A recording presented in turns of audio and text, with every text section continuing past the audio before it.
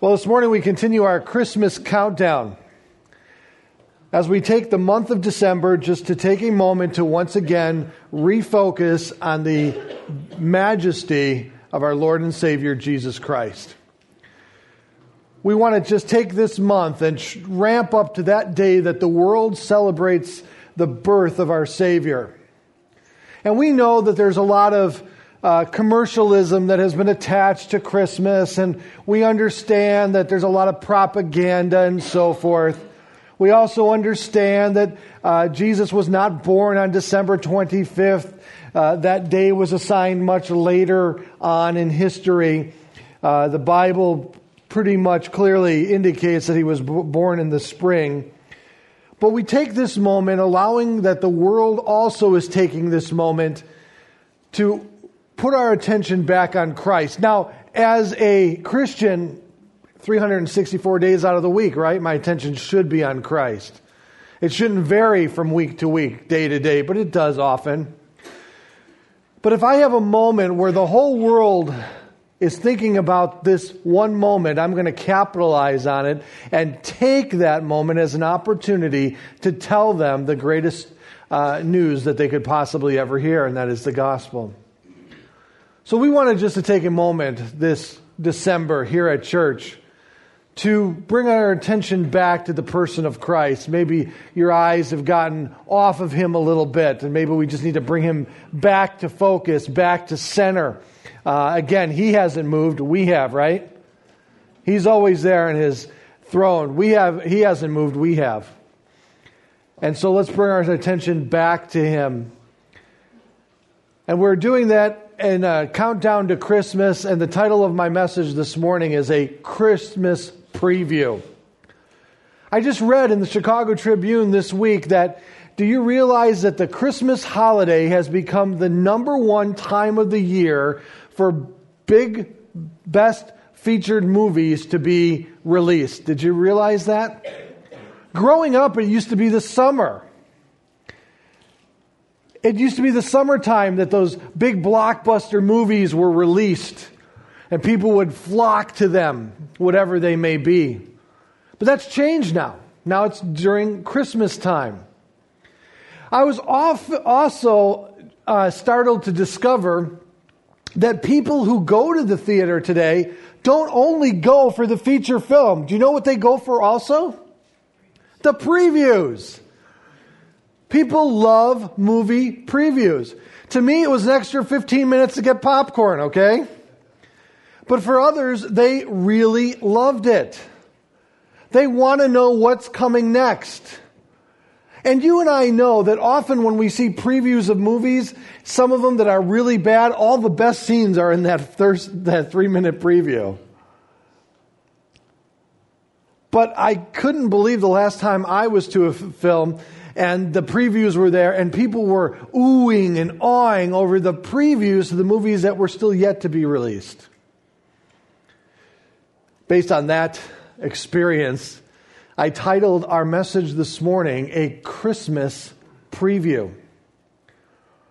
Because we're going to discover this morning that Christmas day, that day that Jesus was born there in Bethlehem, was the fulfillment of many previews that occurred prior. One of the reasons we are looking at Christ so intently during this time of year is to truly clean up a lot of misconceptions that people have about Jesus. And looking at the pre-existence of Jesus, that's what we're doing specifically. We're looking at the pre-existence of Jesus, meaning he existed prior to that day in the manger. And so the first misconception that we alleviate ourselves of is the fact that Jesus' life did not begin there in the manger, did it? And therefore, he is so far superior to simply a good person to be reduced to that level, or a great teacher. But then people are also surprised to discover that he wasn't created at the beginning of creation. Second misconception that many have about Jesus, that Jesus was simply created at the same time God created all the angels. Nope, didn't happen that way either. And last week, we looked at Christmas in the beginning, where we explored that portion of your Bible that you probably have never looked at previously. It's the book that precedes the book of Genesis in your Bible.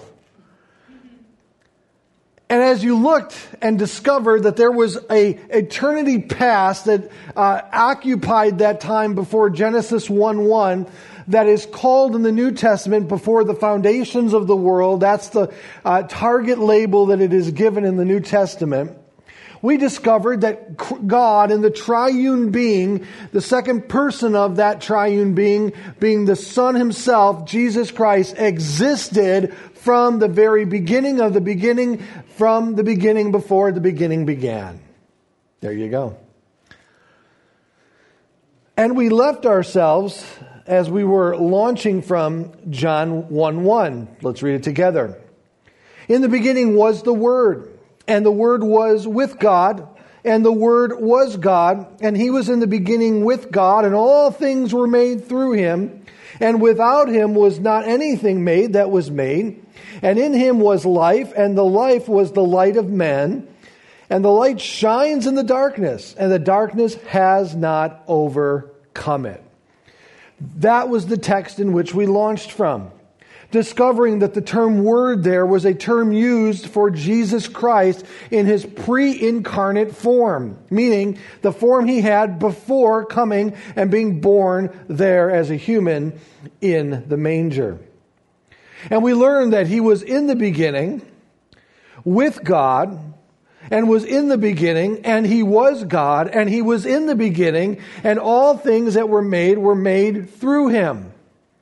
Paul reiterates this for us in Colossians 1:16 and 17. I'll read it for you.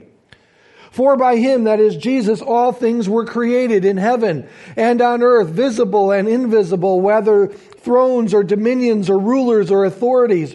All things were created through Him and for Him, and He is before all things, and in Him all things hold together. And that's where we pretty much left it last week. We brought you from that time of eternity past up to the point of creation. And now we discovered that Jesus was there, and all the things that were created through Him. Therefore, stating that He Himself is not a created being, He is an eternally existent individual. And the only eternal existent individual is God, which of course is the statement in which we are making in our series, that Jesus is God. So that brings us to Genesis 1:1. In the beginning was God. In the beginning, God created the heavens and the earth. The similarity between John and Genesis. And now that we see that Jesus is at the forefront of the creation of all things, we launch it from that point. And as we look at those 4,000 years between Genesis 1:1 and Jesus coming as an infant there in Bethlehem, in those 4,000 years of the Old Testament existence, we have appearances of God to individuals throughout that period of time, recorded for us in the Old Testament. These appearances are called theophanies. Big word, theophanies. Theo meaning God, and theophany meaning appearance. We have God appearing throughout the Old Testament to individuals. Now there are 5 criteria for a true theophany, meaning a God appearance to man in the Old Testament. Number 1 to that criteria is that it must be a true manifestation of God and not simply what's called an antimorphism, meaning that God is given some kind of association to human form. For example, the ear of God or the hand of God. It has to be more than that. The manifestation does not need to only appear in human form, but may appear in symbolic form also in these appearances. Number 2. It can happen in physical sight or through a dream or a vision. Number 3. And number 4, it must be identified with God either in self-affirmation or by a statement of identification from the recipient of the theophany, or from biblical writers' interpretation of that event. And number 5, the manifestation exists to make known the divine will to the recipient. A theophany then is a manifestation of God to man, either in human or symbolic form, in order to impact God's will to that person. I'm sure you've got all of that, don't you? God appearing to man in the Old Testament, either through the form of a human or in some symbolic form. It is these theophanies that we are going to consider this morning in our look of Jesus Christ. And where are these theophanies found? They are found throughout the Old Testament. And this should be given to you to stimulate your reading of the Old Testament. Every time you see this point where God and man come together in the Old Testament, you should take special note of it. Considering what is being promised, considering what is being revealed, considering what is being said at that moment. It is a highlight of the Old Testament. One that should be looked at and embraced. Now, the exact number of these theophanies, many debate. Many of them are found with the patriarchs, Abraham, Isaac, and Jacob. But the one who has experienced God the most was Moses. Sometimes, again, it is in human form. Other times, it is in symbolic form. In human form, often called the angel of God or the angel of the Lord, specifying that this individual in whom they are conversing with is something more than just a mere angel or messenger given at that time. But it can also be symbolic. A pillar of fire by night, a cloud of smoke by day, a burning bush. As we look through these theophanies, we ask the question, well, why are they important for our discussion this morning? Again, as we establish our understanding of Jesus' pre-existence, it is my hope that when we look at a nativity scene, or we see a manger, or remember that day in which he is born, that you and I would stand in awe of that day, knowing who that child actually is, and allowing our lives to simply be transformed by it. Now, we discuss these theophanies in connection with Christ because of a statement that John made. A statement that we can't get past. Because we have numerous appearances of God in the Old Testament. But then John tells us something that seems to contradict all of those experiences found in the Old Testament. Turn with me to John chapter 1. Look down with me to verse 18. Verse 18 of John chapter 1. What does John say? No one has ever seen God. Well, that's a statement. Because throughout the Old Testament, there are many times where God is interacting with man, and yet John says no one has ever seen God.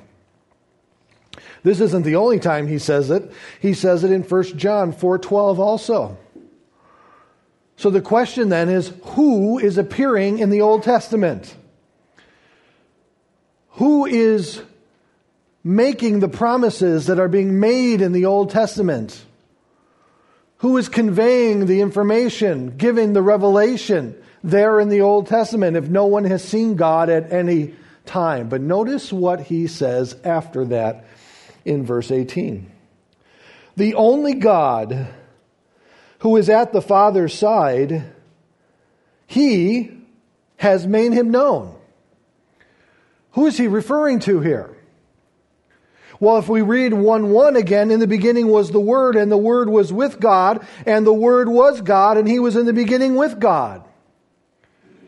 John is describing the Word here, which we have now learned to understand it to be Jesus Christ himself.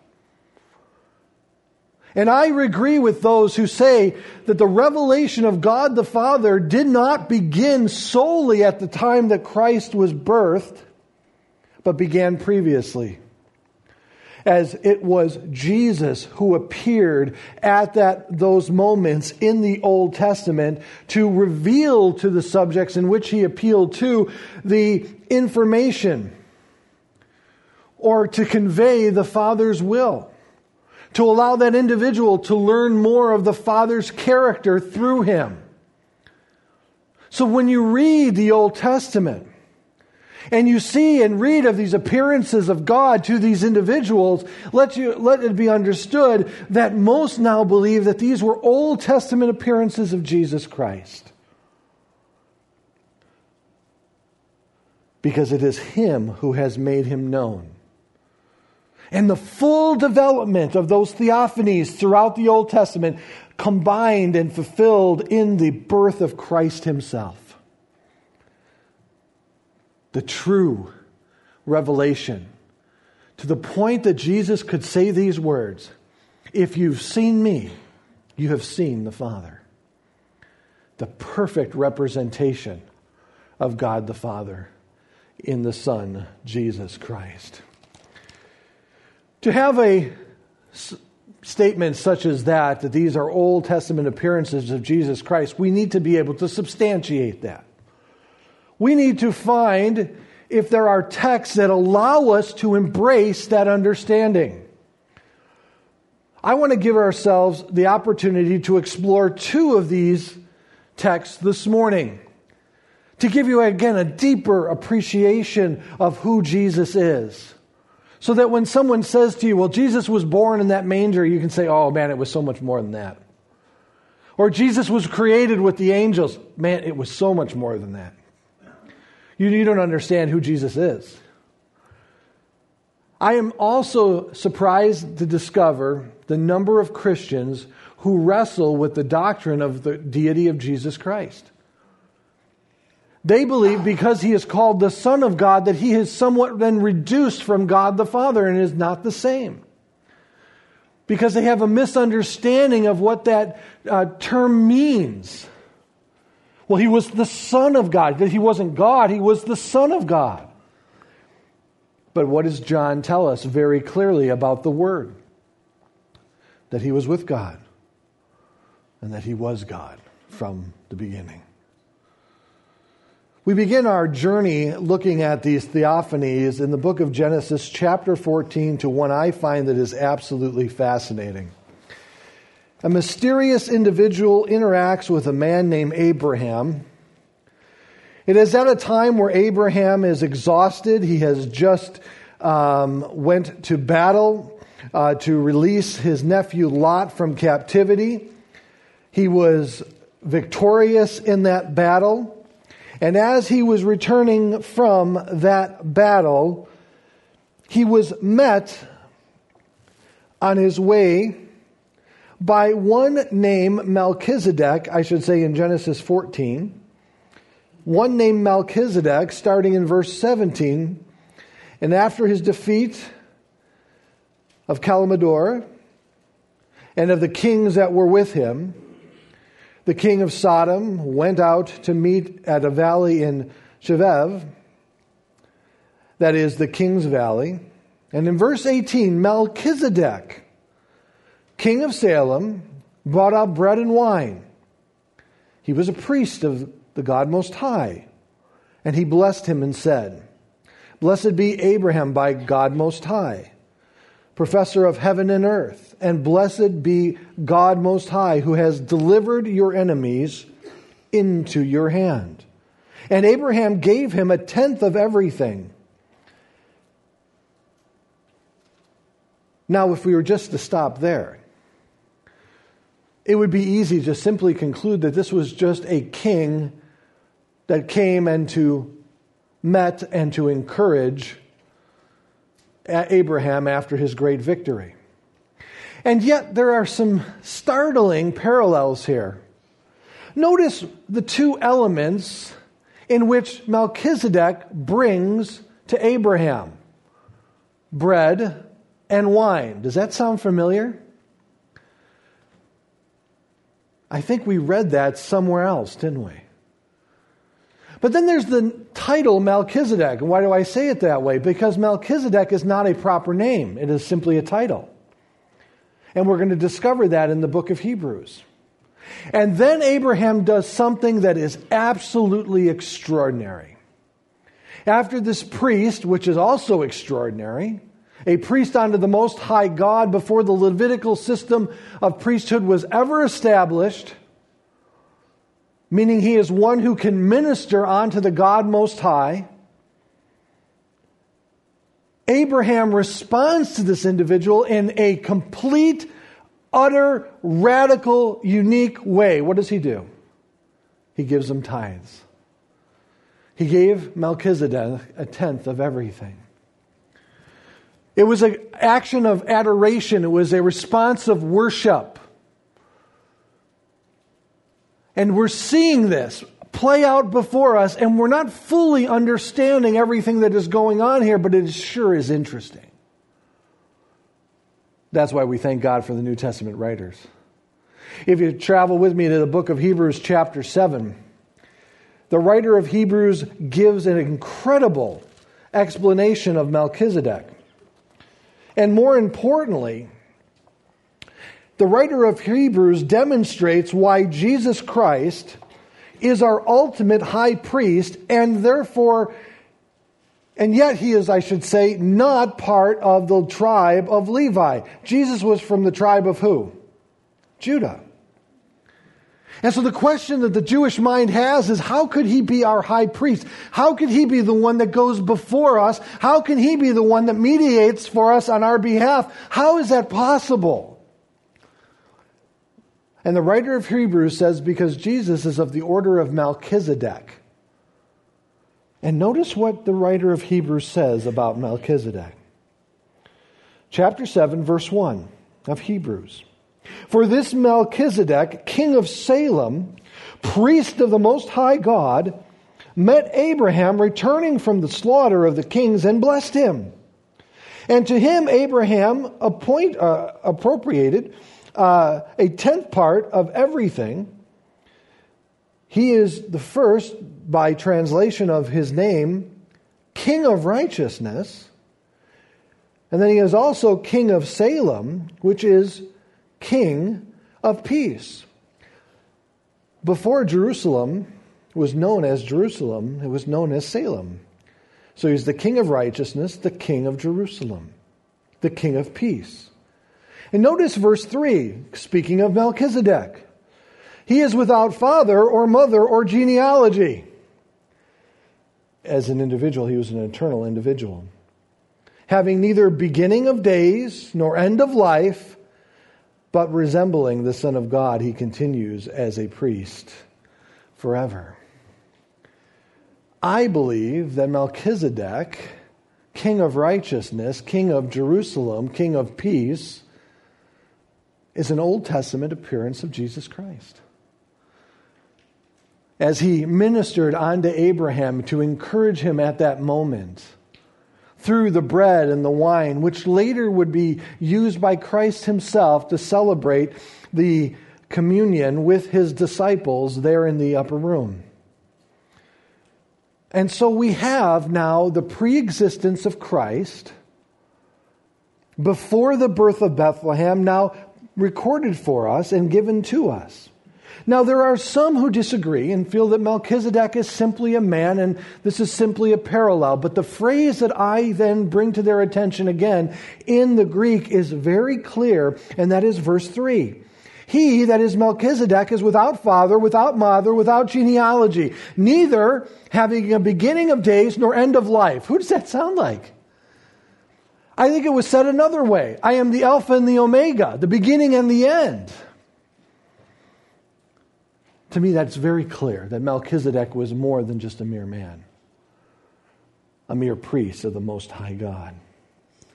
This next one might startle you to discover that something more was going on at this moment.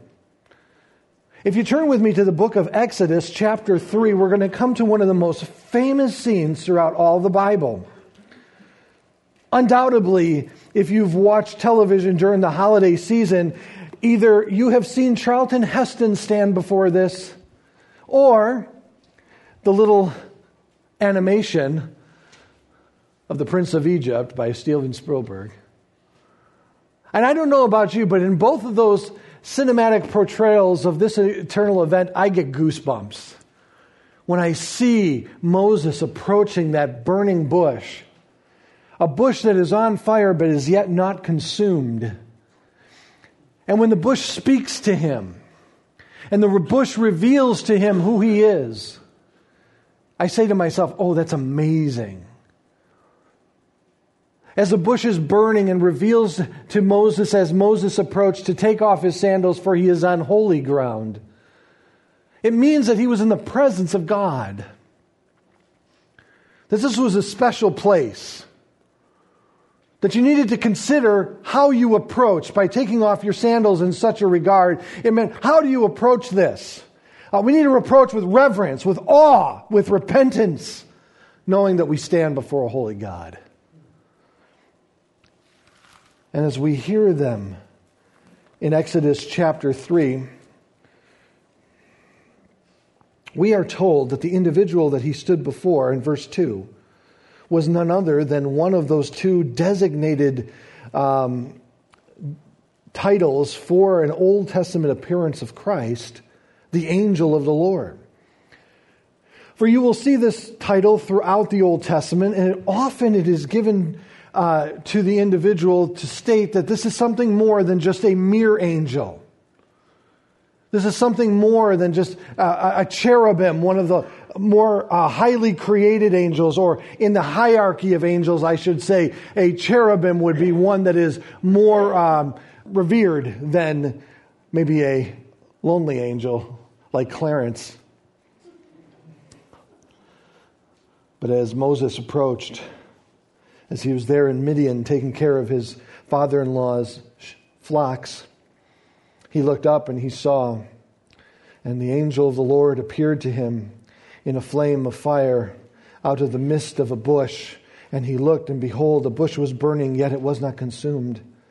And Moses said, I will turn aside to see this great sight.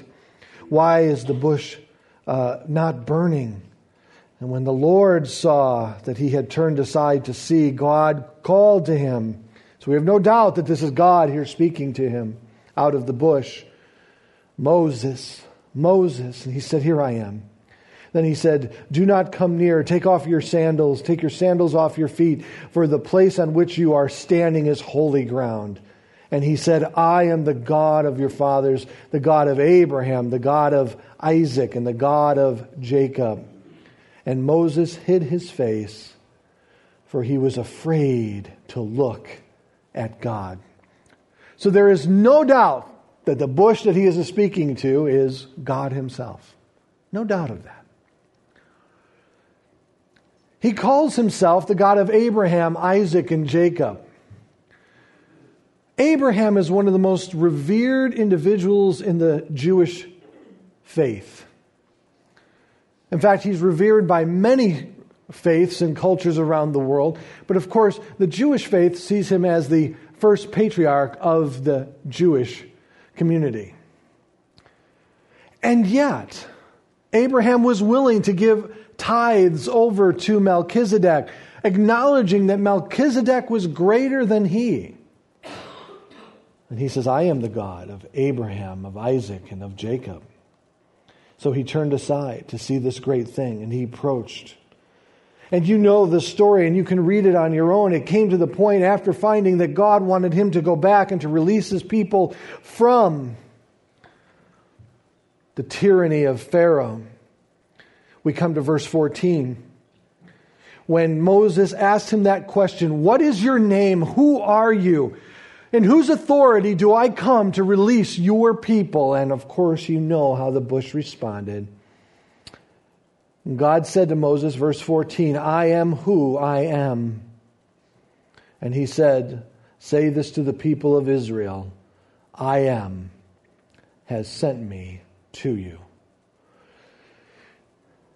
Now again, we see this account. We see it play out. We see Moses then go back and lead the people out from Pharaoh's bondage of slavery.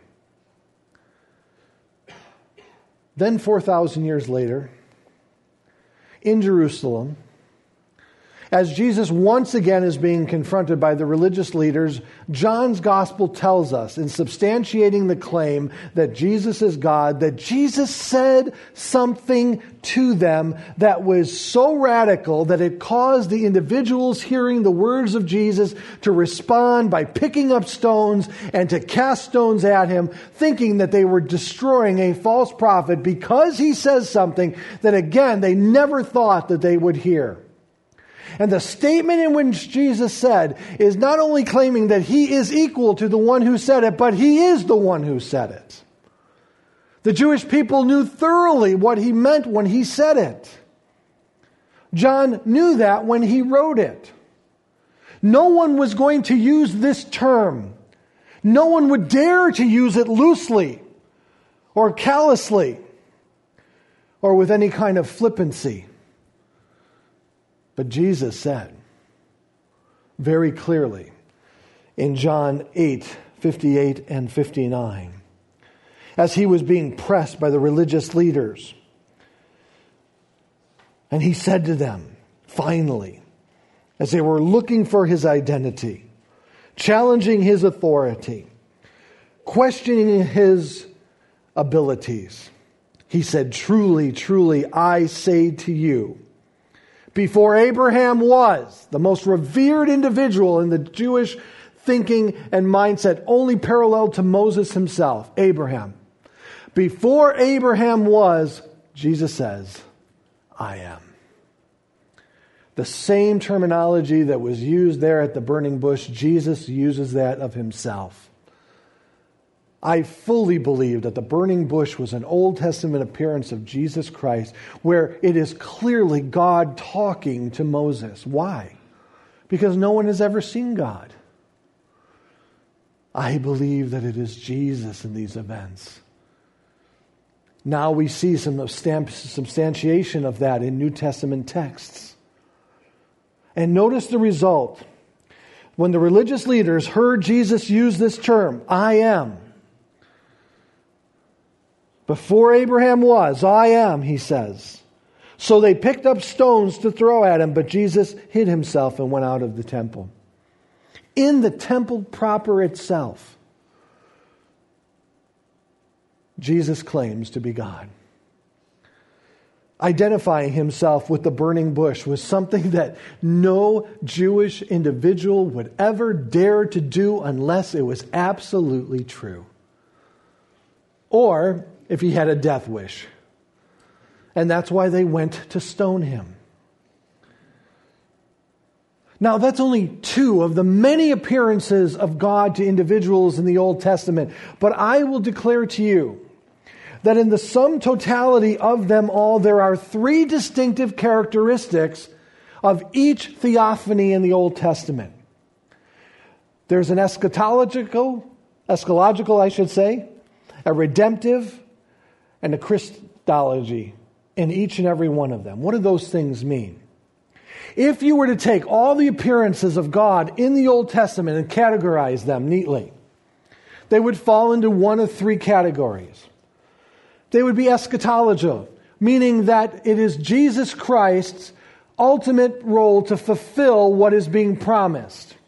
When we talk of eschatology today, we often reduce it to simply the study of the last days. But what it is the study of the last days and what Jesus Christ is going to fulfill. In the Old Testament, those fulfillments were found in his first advent, his first coming. In the promises still yet to be fulfilled, it'll happen in his second. It'll point to Jesus. Whatever promises are made in those theophanies and those revelations contained within those events, they will find their fulfillment and the universal blessings stemming from the first or second coming of the Messiah. Number two, it is redemptive. When you look at the theophanies in their totality, you will notice that many of them can be categorized as being redemptive.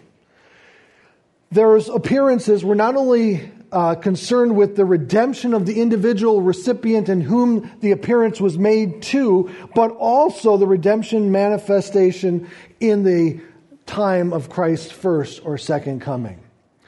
There's a promise of redemption. There's a promise that God is going to save his people in these Old Testament appearances. And number 3, they are Christological, which means the more permanent theophanies of the Old Testament, the theophanic angel of the Lord or of God, or the Shekinah glory itself finds the complete fulfillment in the person of Jesus Christ. So here's what I'm saying. When you consider a nativity, when you consider the day we worship the birth of Jesus Christ, remember that infant appeared to Abraham as Melchizedek. That infant appeared to Moses in the burning bush. That infant led the children of Israel through the wilderness as a pillar of cloud. That infant led the children of Israel through the wilderness as a pillar of fire. That infant is the one that stood before Joshua. That infant is the one that came and declared to Abraham that a year from now he was going to have a son named Isaac. That's where I want to get us to. That's what I want you to understand. That it was him active and involved throughout the whole Old Testament process, bringing it to his first coming, the ultimate theophany, the ultimate appearing of God to mankind, so he could say, on part of God, if you've seen me, you have seen the Father. I don't think we truly appreciate that. I don't think we reverence Christ highly enough sometimes. I think sometimes we've reduced him to our mere buddy, our little friend, someone who's got my back, someone I slap high five to in the morning before I go off to work. Jesus Christ is God. He was in the beginning with God. He was in the beginning because he was God. And all things that were made through him. And throughout the Old Testament, he promised that I would bring these things to pass in the days to come. In the Old Testament, I promise that I'm going to redeem my people as he appeared to individuals to continuously assure them and to convey to them that the covenant promises in which he is making to them would come to pass. And then on that day, that brilliant star shone from heaven and illuminated that child in that barn to lead others to come and to worship him as he's being heralded by angels and proclaimed, this is God amongst us. Let us understand that that's Christmas. That's what we are celebrating together as an individual and as a community of believers.